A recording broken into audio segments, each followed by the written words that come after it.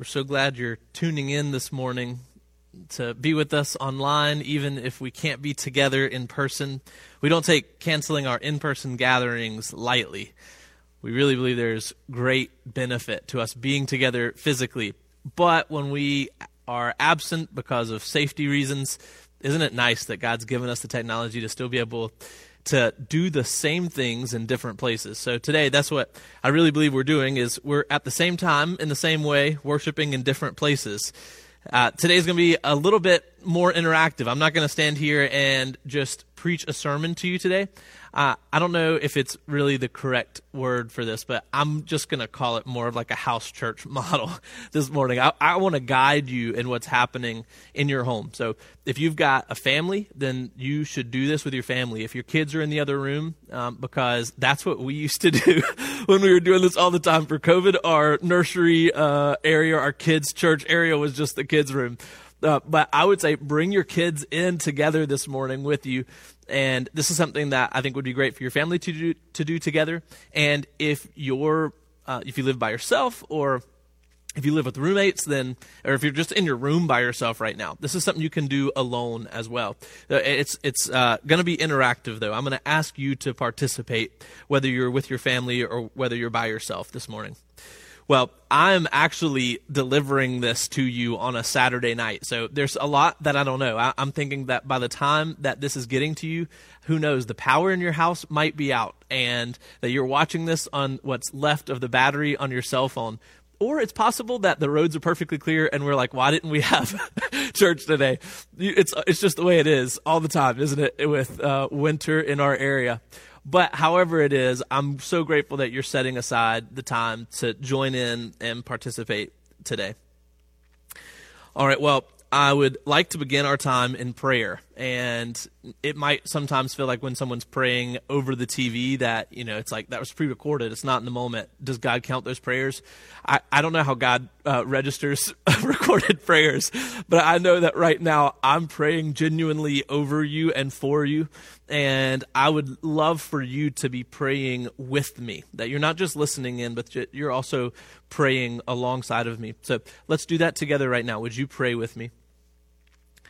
Father, we're grateful for who you are and your great design. I mean, even the fact that we get to look forward to ice and snow, or maybe not look forward to, but enjoy the beauty of those things and even the gravity of those things. God, we know that nature is your creation. So we look out and we're grateful for the beauty that you provide. And Father, I pray that as we are in different places today, as we're going to get into your word today in Luke 12, that you would bless our time even as we're far apart, that we would let our minds be fully focused on you, that the distractions that can be so easy in our homes, in our rooms, God, that you would help us to focus on you, to give you our attention. God, you're worthy of that. I pray that that would be happening. I ask that that would be happening in the lives of our people regularly for Provision Church. But now today, especially as we're not able to gather in person. God, we love you. We thank you that we get to gather in your name, that we're your children because of what Christ has done for us, that he came for us and died for us at just the right time, even though we were sinners.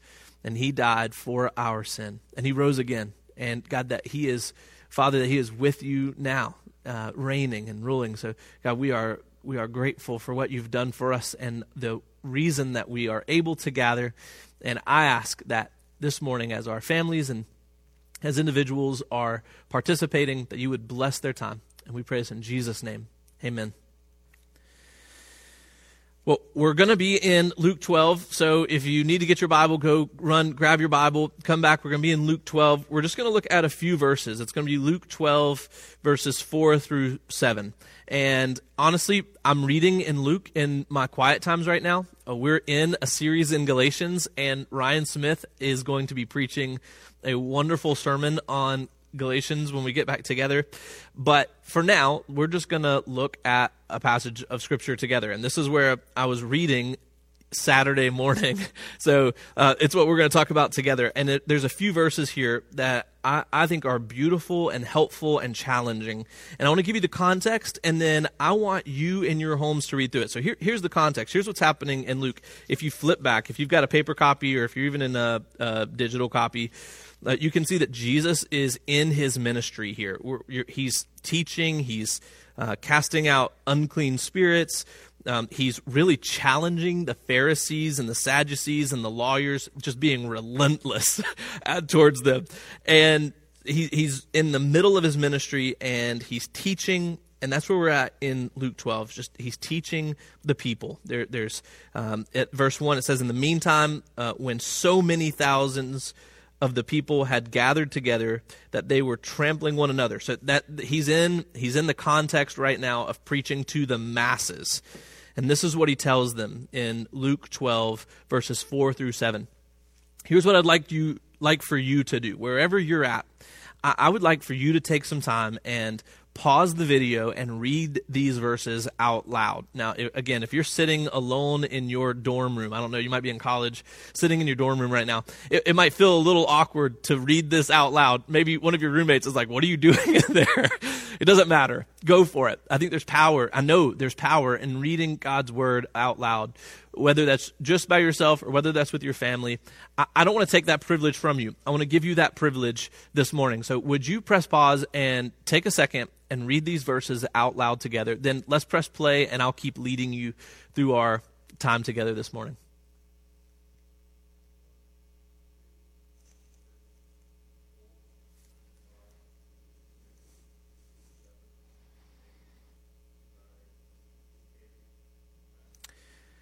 But if you didn't get a chance to press pause, if you're like struggling to find your remote or getting up to get back to your computer, whatever it was, you can scroll back.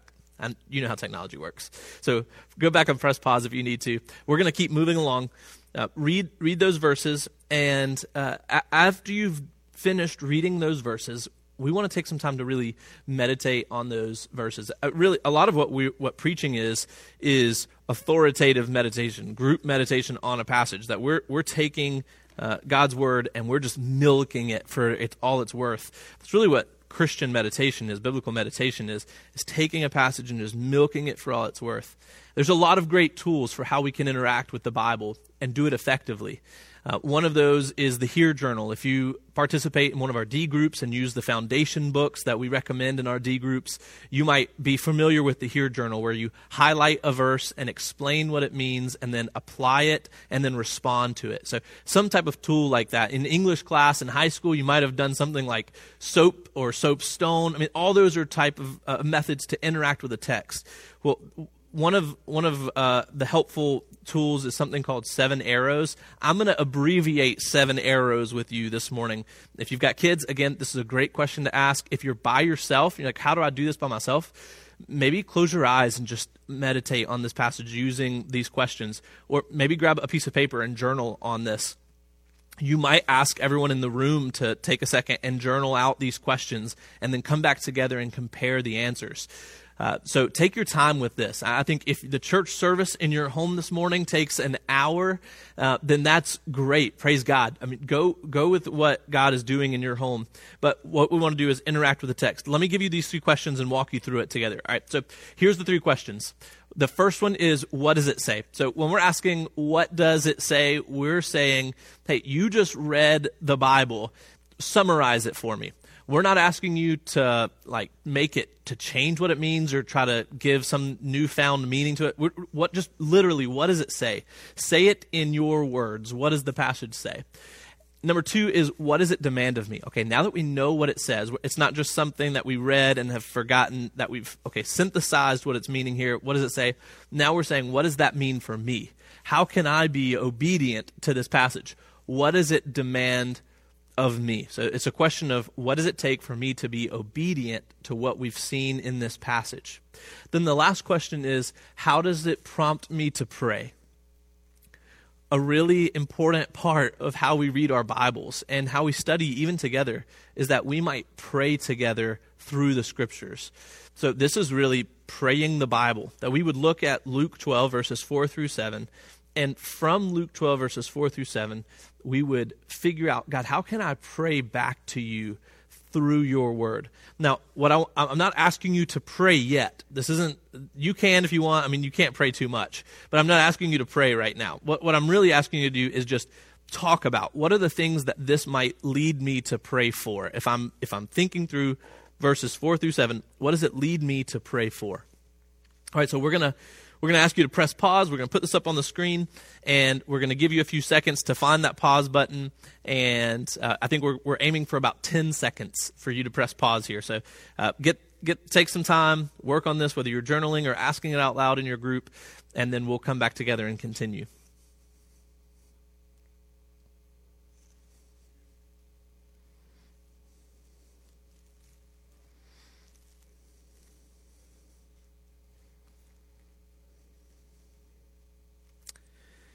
All right. Well, we're going to continue on, and the next step in our house church family gatherings this morning is singing together.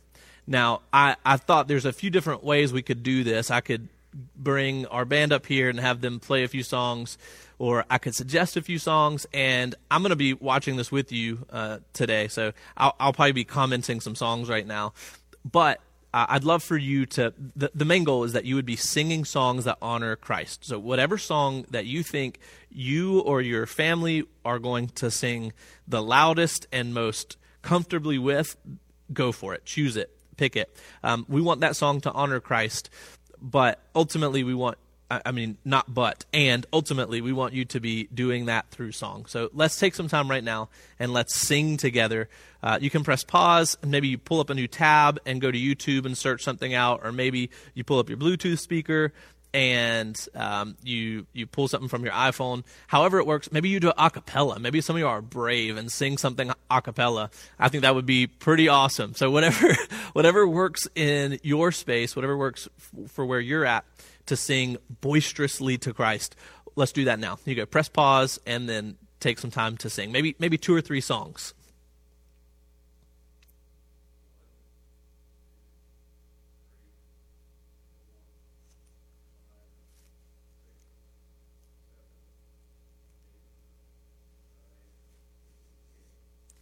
I know that some of you just let that 10 seconds play through and you're not going to sing. You have no intention of singing.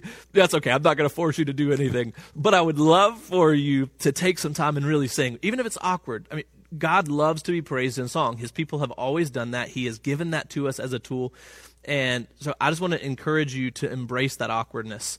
One of the things that we've talked about before, I think Ryan Smith, our college pastor, may have coined it for our church, is be awkward for Jesus. And we talk about that in evangelism. But can't that start in just us being bold and courageous and a little bit weird in our homes as we sing songs together?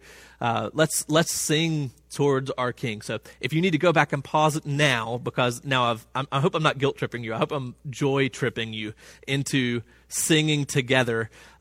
You will be blessed by it. So take some time, whether it's 1 song, 2 songs, or 3 songs. I hope you'll do that today together by yourself or as a family, and doing that together as the church, knowing that your brothers and sisters in Christ at Provision in their homes are doing that with you today.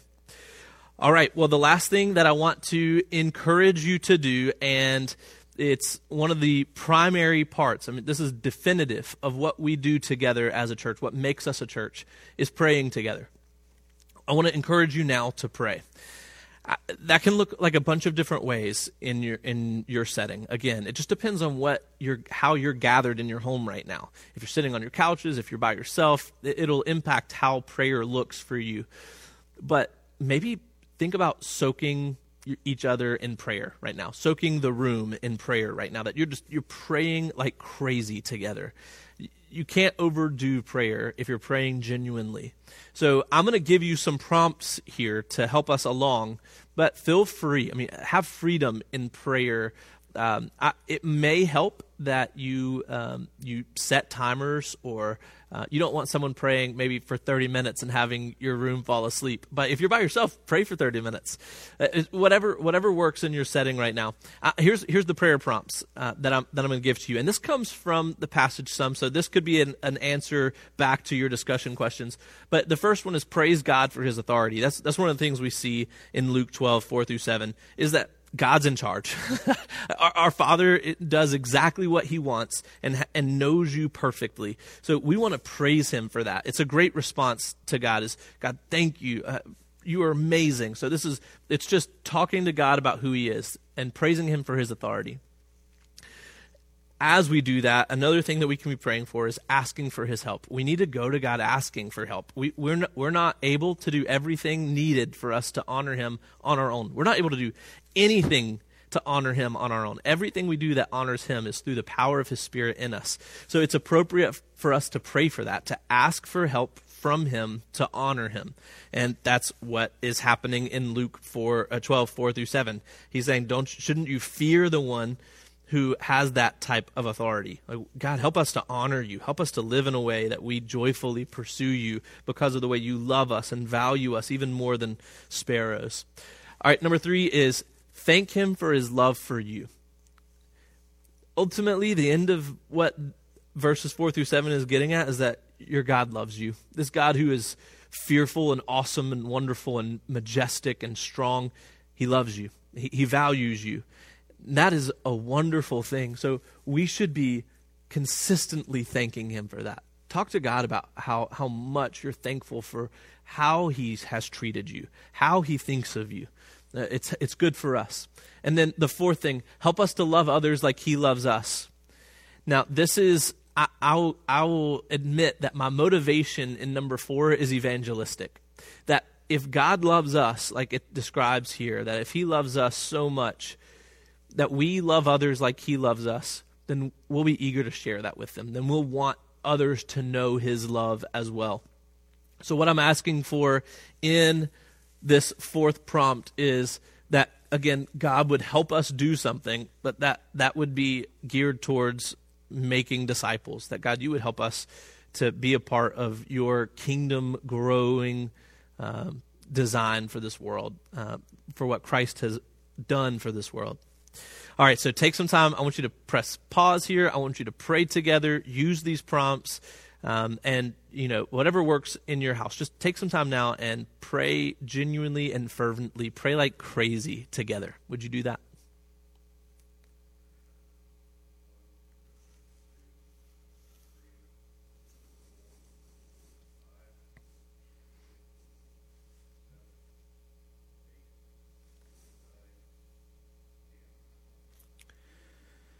You are of more value than many sparrows. You are loved, church. You are valued, church. I'm grateful that you're able to go to a God who loves you and values you in prayer. He wants you to pray to Him. He wants you to come to Him. It's a good gift to us. So thank you for joining together in prayer. And thank you for joining in song and in discussing the Word and in reading the Word. Really, what we've done together now has been what I hope you're doing regularly, whether that's through private personal devotions and or through family worship, that you might be doing that together with your kids or with families that you're close to, that you might be reading and singing and praying together. A 4th one that we love to put into this mix with read, sing, and pray is also play. And depending on what the weather has done, man, what a great opportunity maybe to go out and play. Otherwise, what a disappointment that you just have some cold, wet weather out there. Anyway, find a way to play today. Find a way to have just great joy with each other. Last week we defined joy as in love as enjoying each other's joy. Find a way today to be very careful to enjoy each other's joy. Whoever you're with, whether that's your roommates or whether that's your family, or if you're by yourself, find someone today to show love to, that you would enjoy their joy, that you could, like we prayed for there in our 4th prayer prompt, that you could love others the way that our God has loved us. Church, I love you so much. Thank you for being with us, and I can't wait to see you again in person next week.